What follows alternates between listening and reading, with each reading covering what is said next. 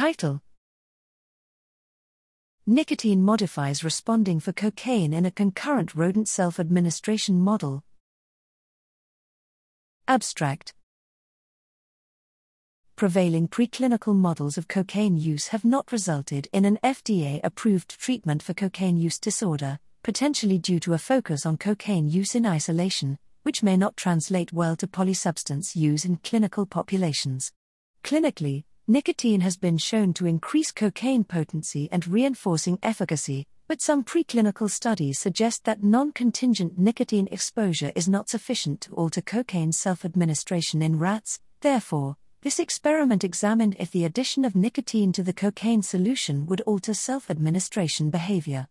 Male Sprague-Dawley rats, N equals 7, were trained to self-administer cocaine, 0.75 mg/kg/inf, and tested on a long-access, fixed ratio 1 schedule of reinforcement, 6-hour sessions, unlimited inf, 5 days, for cocaine alone, 0.75 mg/kg/inf, followed by cocaine and nicotine, 0.75 mg/kg/inf cocaine plus 0.03 mg/kg/inf nicotine.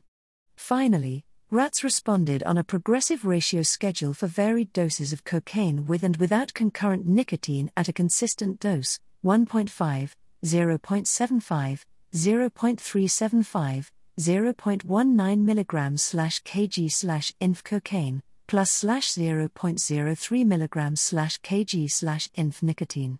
Unexpectedly, under long-access conditions, rats self-administering cocaine and nicotine responded less than for cocaine alone, and did not escalate responding.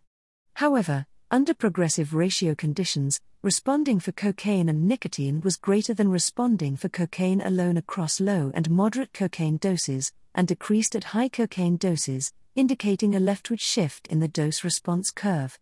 Together, these data highlight the importance of evaluating multiple outcome measures in nicotine plus cocaine paradigms, and suggest that concurrent self-administration of cocaine and nicotine results in greater motivated responding than for cocaine alone.